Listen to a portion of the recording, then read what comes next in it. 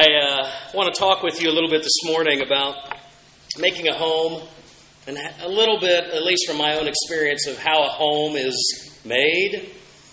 Most of you know, my dad was out of my life from the time I was about 7, and I had a lot of fears. Oh, by the way, my mom and my brother are here today. Again, my mom and my brother up from Southern California. My brother's a pastor too, so it's a bit of I always say it's kind of an illness in our family. I'm not quite sure what draws us to it, but I'm sure it's the faithfulness of our mom into our lives. But, as a child, for various reasons, I had a lot of fear in my life, fear I couldn't explain. But I'd go to bed at night, and there was just always just a lot of anxiety, I think, in some low-level ways. And I remember as a kid, I used to hate sleeping in a dark room with my door closed. I always wanted the door open. Somehow that brought me some measure of comfort.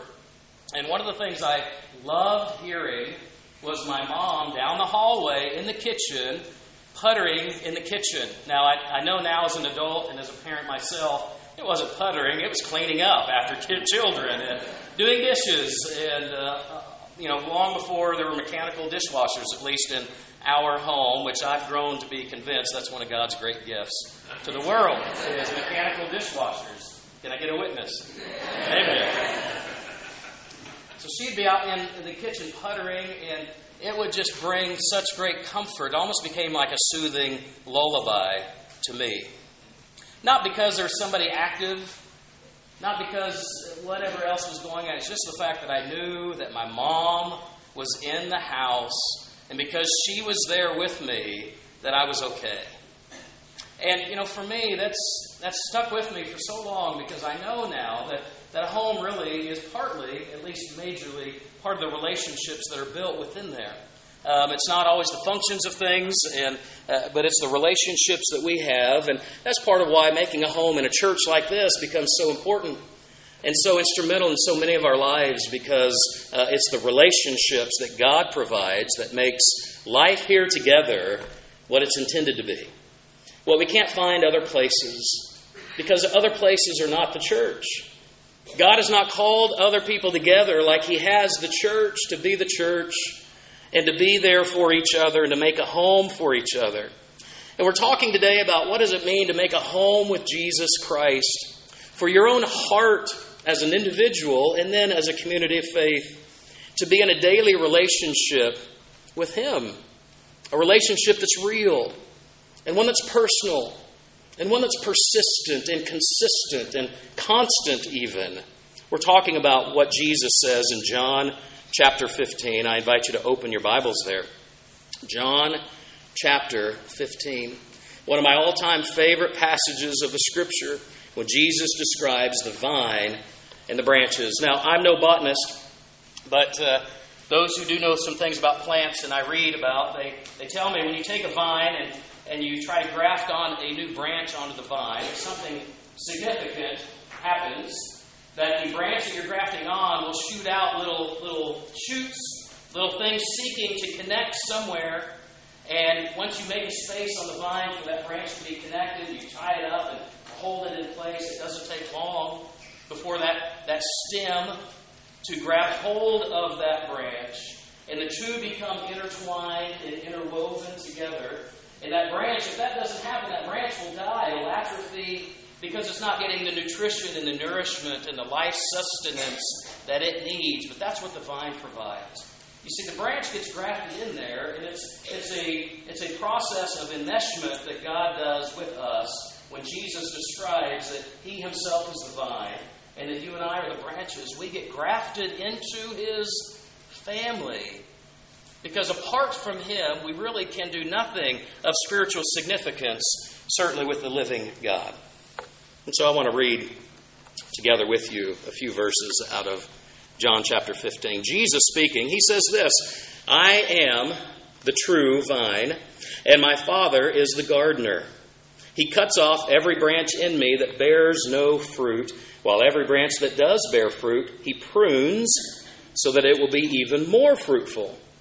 You are already clean because of the word I have spoken to you. Remain in me, and I will remain in you. No branch can bear fruit by itself. It must remain in the vine. neither can you bear fruit unless you remain in me. I am the vine, you are the branches. If a man remains in me and I in him, he will bear much fruit. Apart from me, you can do nothing. If anyone does not remain in me, he is like a branch that is thrown away and withers. Such branches are picked up and thrown into the fire and burned. If you remain in me, and my words remain in you, ask whatever you wish, and it will be given you. This is to my Father's glory, that you bear much fruit, showing yourselves to be my disciples. As the Father has loved me, so have I loved you. Now remain in my love. If you obey my commands, you will remain in my love, just as I have obeyed my Father's commands and remain in his love. I have told you this, so that my joy may be in you, and that your joy may be complete. My command is this: love each other as I have loved you. Greater love has no one than this, than he lay down his life for his friends. You are my friends if you do what I command. I no longer call you servants, because a servant does not know his master's business. Instead, I have called you friends. For everything that I have learned from my Father, I have made known to you. You did not choose me, but I chose you and appointed you to go and to bear fruit, fruit that will last. Then the Father will give you whatever you ask in my name. This is my command: love each other. Let me say it again. This is my command. Say it with me. Love each other. Love each other. The importance of the life-sustaining relationship of abiding, of remaining, of resting, of building your life in the person of Jesus himself. Part of what we do, Jesus says, to make that happen, of having the branch of your life grafted into the vine of his life, is allowing the Word of God to dwell in you. In verse 3, he says, you are already clean because of the word I have spoken to you.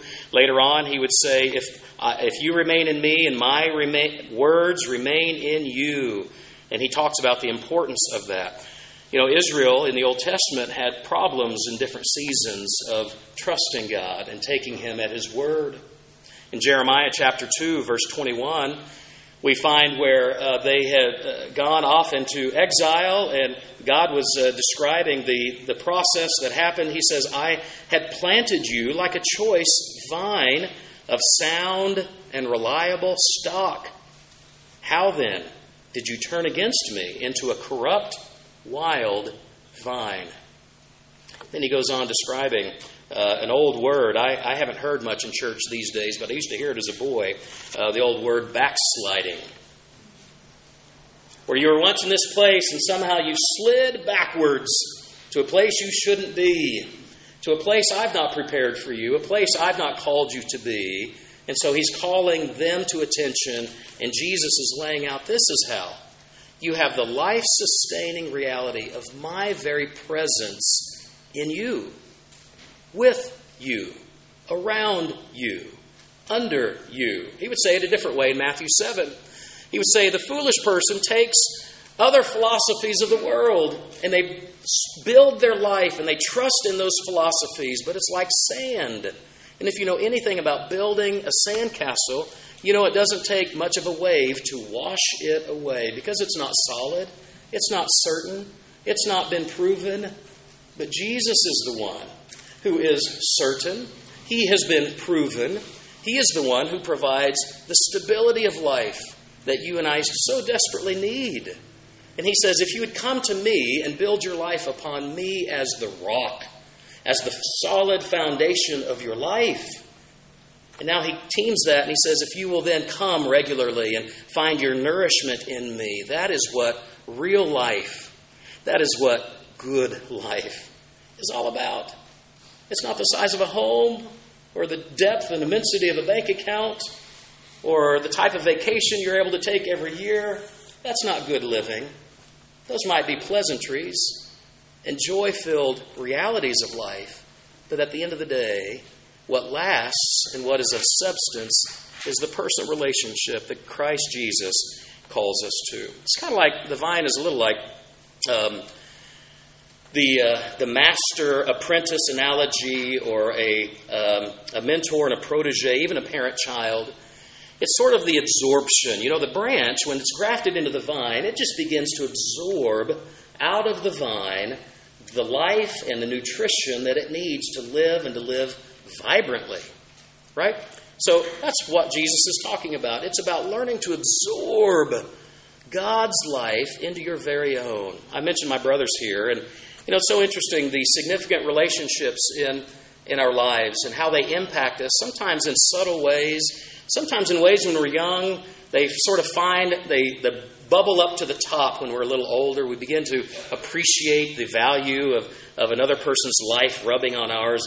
I have been the benefit of Bruce being like a father figure to me in many ways. He's about 4.5 years older, but I think he's in reality probably 20 years older in maturity, in wisdom, and it's kind of annoying sometimes, but hey, I just kind of roll with it.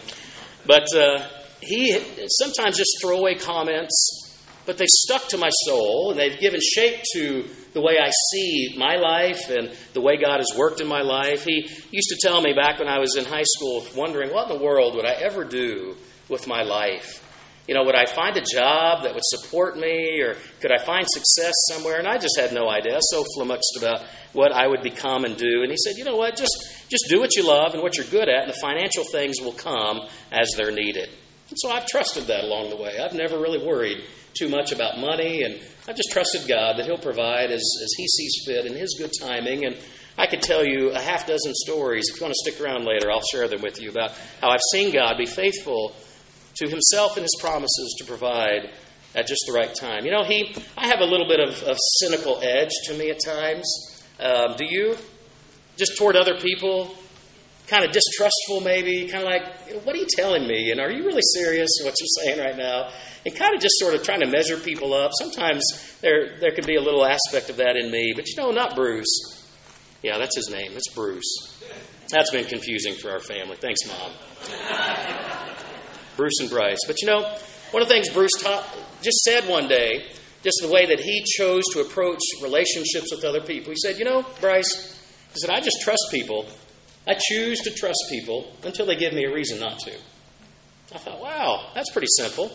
I think I could try to approach other people that way. And it has so altered the way that I meet people, the way that I try to greet them anyway, the way that I try to interact with them, even on an initial interaction, just to trust people until they give you a reason not to. I like that. That's really stuck with me. I remember in high school struggling. I was about 16 years old, and all of a sudden I'd come head on into a really dry spiritual season of my life. And I'd open the Bible, and it was just like, I'm not even sensing God speaking to me. I'd pray, and it just felt like the prayers were somehow going about 5 feet, bouncing back, and not going anywhere of issue. And I just didn't feel that God was very present or close to me. And you know what he said? He said, Brice, when you're in spiritually dry times, you just keep doing what you know you're supposed to do. You keep reading your Bible, and you keep praying. Because God has given us those as our fundamental disciplines. And if we just keep at them, God is with you. You may not sense His presence every moment, all the time, but He's there.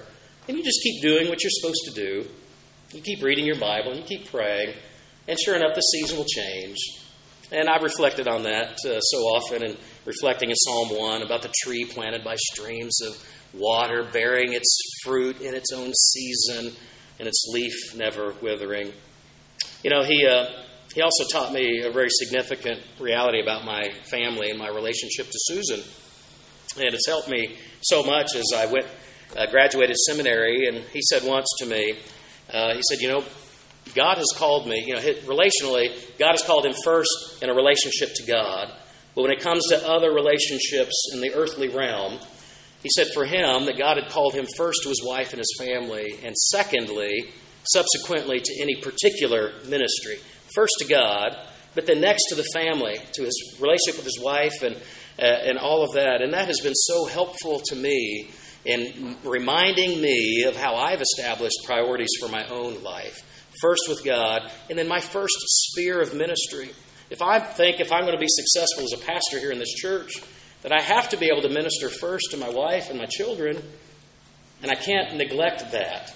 As tempting as that might be at times, and as demanding as a role like this might be, but His Word to me has been so helpful. Just many examples of what it is to just sort of absorb wisdom from another person and how it shapes our living. I hope you have a person like that in your life, or have had maybe multiple people in your life. But when Jesus talks about Him being the vine, and we are the branches that are grafted into that vine, it is about us absorbing the life-giving reality of the person of Jesus in our lives. Jerry, you've got a book right beside you. I've gotten all confused this morning. One of my very favorite devotional books of all time. It's one of my smallest books, but it's so easy to find on my bookshelf because I always know where it is. It's titled Praying with the Anabaptists. And one of the things I've come back to this over and over again in different seasons of my life. It's been so helpful just in giving me some handles for expressing my spiritual life. Oh boy. It says, Jesus calls us to embrace the whole of His message, not only His spoken words, but also His life, death, and resurrection. Jesus Himself is the message, the Word made flesh. The more completely we allow God's Word to abide in us, God's thoughts becoming our thoughts, God's desires becoming our desires, God's dreams becoming our dreams, the more we will experience the reality of Jesus' promise. Ask for whatever you wish, and it will be done for you. Through us, God's will shall be done. And then they go on giving some examples of how to make abiding God's Word, of hiding it in your heart. They say if that's something you struggle with, pray and ask God to give you a hunger to read the Bible. You know, if you're like me, you're going to leave here in about 30 minutes, and you're going to be hungry and thinking about what is for lunch. And that's going to be something that comes back again probably later today and again tomorrow. You'll have these hunger pains that come over you every day probably. And what God would have us do and to understand is that we ought to have a longing and a desire to open His Word and to enjoy the time and the opportunity that we have to be with Him, to feast on His Word. And if you're in a season of your life where that's not a hunger or a desire or an inclination even, you can ask God. That's a prayer I've prayed in different seasons. I've prayed it daily. God, give me a renewed hunger to desire your Word, to long for it, to miss it when I'm not regularly dining with you and feasting upon you. And then not only can we pray for a hunger for His Word, it's so important in our day and age to make time to actually meet with God through the Scripture and in prayer. That is such a critical element that you have to figure out for yourself. But it has to come with a desire to meet with God. You start small. If this is not a practice you've done, you don't start with saying, every day I'm going to read the entire Gospel of Matthew every day. That's probably not a great starting point. But start small. Start with a realistic step forward. And be patient. Be patient with yourself. Be patient if you open the Scripture and your heart isn't deeply stirred on any particular day. Be patient. And I would also encourage you to speak the Word, speak Scripture into your prayers, into your personal prayer life. Take the verses that you're reading and weave those into the prayers that you're praying for your family, for your job, for your children, for your parents. Whatever the prayers you're praying that day, take the Scripture and begin to weave it into your prayers, because that helps anchor it. It's like a fish hook into your heart. It helps stick it into your heart so it stays there. It's anchored deeply in you. That's my encouragement. So how do we make our home in Jesus?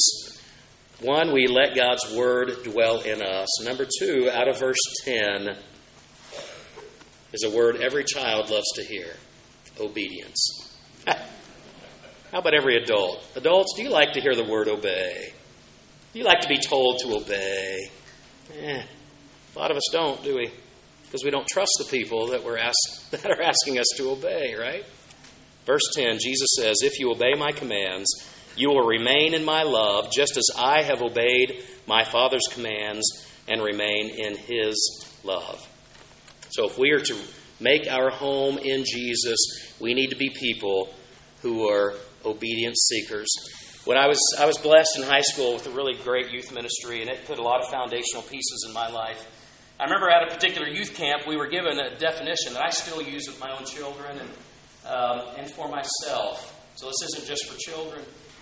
But in our study, I was learning what does it mean every day to begin to practice for myself as a teenager, a daily reading of the Bible and prayer. And at this camp, we were told and encouraged to think about obedience with three little nuggets. You want to hear them?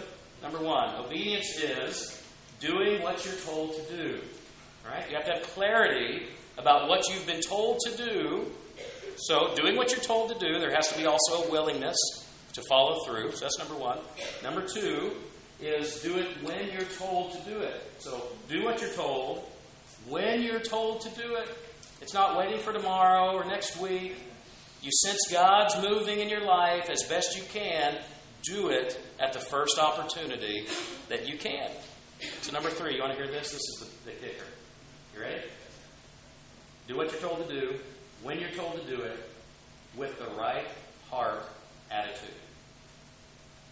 Wow. Now it just got real. Right? Because I know as a child myself, and as children myself, having children, that often we may know what we're supposed to do. We may be willing to do it right now. But what's the attitude of our heart?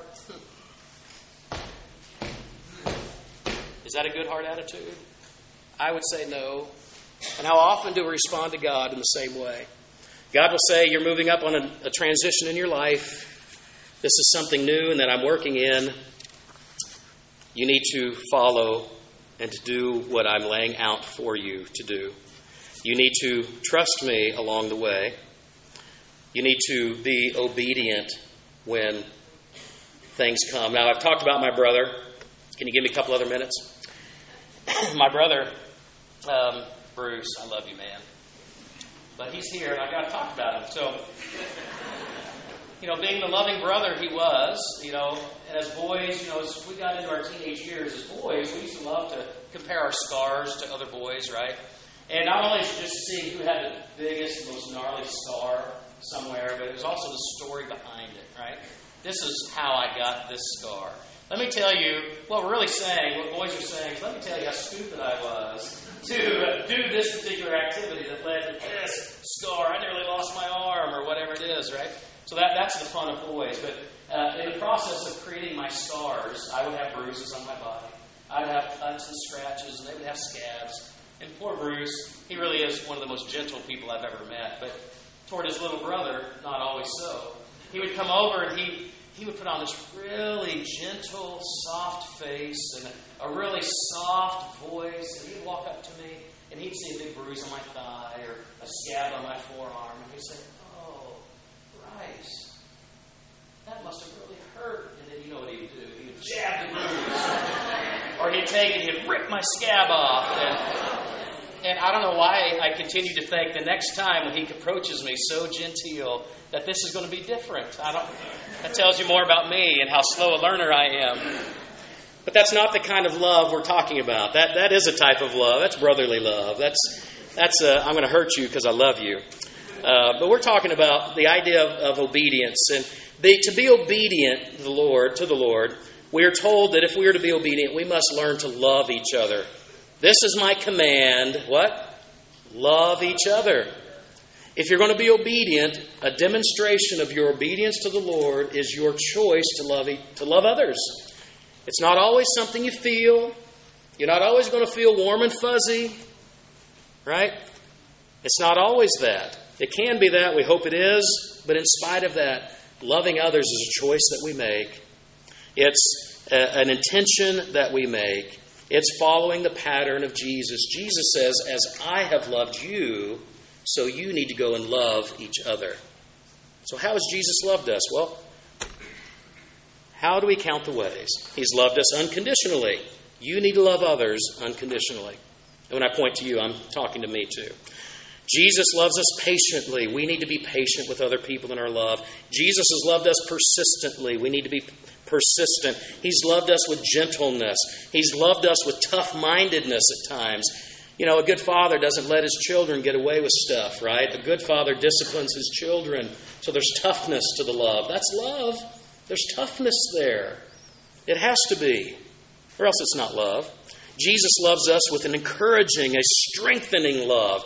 He loves us with an exhorting love. He's not going to let you keep going out and making the same mistakes without pointing it out to you and letting you make choices that are different and saying this is the better way. It's an action-oriented love. You know, you really do spell love, V-E-R-B, right? It's a verb. It's something that's done. It's something that's chosen, and it's action-oriented. That's what love is. Jesus didn't just talk about love in heaven. He left heaven and took on flesh so that he could go and die on a cross to take your sin upon himself. It's an action-oriented love. He made a choice and demonstrated it with his action.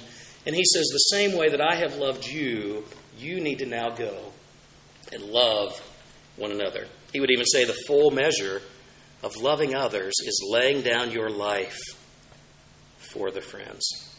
So what are some of the results, real quickly? The results of making your home in Christ. Number one is pruning. In verse 2, it says that he cuts off every branch in me. So Jesus speaking, the gardener cuts off every branch in me that bears no fruit, while every branch that does bear fruit, he prunes so that it will be even more fruitful. Let me ask you a question. Is the pruning done so that you can be in pain? No. Does God come and prune your life so that your life is more painful? No, it's so that your life is more fruitful. Does God come and prune your life or a church's ministry so that we can be in grief, so that you can have more grieving? No. It's so that the ministry of a church can be even more fruitful. You see, the pruning is an acknowledgement that there has been fruit in a season of ministry. Fruit from your hands engaged in ministry. Fruit from ministries that may have significance in the life of a church for years, maybe decades. And the pruning process is partly God's way of honoring that and saying, this has worked marvelously and borne great fruit for its intended season. But now we're entering a new season. And the constant and quiet gardener enters the garden of a church or the garden of your life and heart. And he'll come and he'll say, this has been fruitful for this season. Amen. But now it's time to prune. Does the pruning feel good? No, not always. It can lead us into some grieving times because of the great memories and the history and the way that we've seen God at work. But is the pruning necessary? Yeah, a good gardener knows it is. Without good pruning, the vine goes wild, and the product of what it is becomes less, and it's not what it's intended to be. So a good gardener comes, takes a fruitful vine, prunes it, so that in the next season it will be even more fruitful. Maybe you have lost a job or preparing to lose a job that you have loved, and you're entering into a season where God is pruning you. We're in the process of several people in this church that have served for decades in particular ministries. Ann Smith is one who has done and overseen the decorating of the church and Christmas season and the flower ministry and all sorts of ways. She'll be wrapping up her great service in just a few weeks. We've already been recognizing Carol and her team who have worked so tirelessly on Wednesday nights and other times of receptions to serve the church in so many ways. And now God is taking and we build upon the previous successes as a church so that we hopefully are moving into a season of even more fruitful ministry, whatever those ministries are. And so I hope with me that you are as hopeful. Yeah, there's some sadness in a church transition where some maybe things that have borne great fruit, their season perhaps is complete, and there's new things that God would want to do. And I think as a church we have to be ready and welcoming and looking for those moments and prepared for them as God would provide for us. Also, there's joy. In verse 11, one of my favorite verses, Jesus says, I've told you this so that my joy may be in you and that your joy may be complete. Do you want complete joy? Oh, It's abiding in the vine. It's resting in Jesus. It's making your home in Him. I've experienced seasons of ministry where laughter would not flow out of my mouth because there was no song in my heart. And I know those seasons. I know when they're sad or when you feel joyless and you feel like you're just in a season, you're just kind of continuing on day after day, week after week. You're being as faithful as you can, but this measure of joy doesn't seem to be there. I think this too is something you can pray about, that God would renew your joy for Him. This is joy. It's not happiness, not in the sense that it's overly affected by all the circumstances. This is joy that's built upon solid foundation of Christ in you, so that when the storms of life come or the shifts and adjustments, transitions of your life come, there can still be joy because you trust the one who is the joy giver. You trust the gardener who is constant and present and loves you and loves this church enough to prune us and to prepare us with joy for a future season of ministry. And then finally, what is a benefit of abiding in Jesus? It's friendship with Him. Verse 14, you are my friends if you do what I command. I no longer call you servants because a servant does not know his master's business. Instead, I have called you friends. For everything that I learned from my Father, I have made known to you. I want you to know, friend, if you have given your life and heart to the Lord Jesus, that He calls you a friend because you are a trusted confidant of the Savior. I want you to hear that again, because there's real intimacy in this image of vine and branch being grafted in, because you are no longer just merely a servant. Jesus also calls you a friend because you're a trusted confidant in whom He trusts and gives trustworthy jobs and things to do. He opens His life to you. Isn't that so good? Amen. Can I get an amen? Amen. Lord Jesus, thank you for your love and your grace.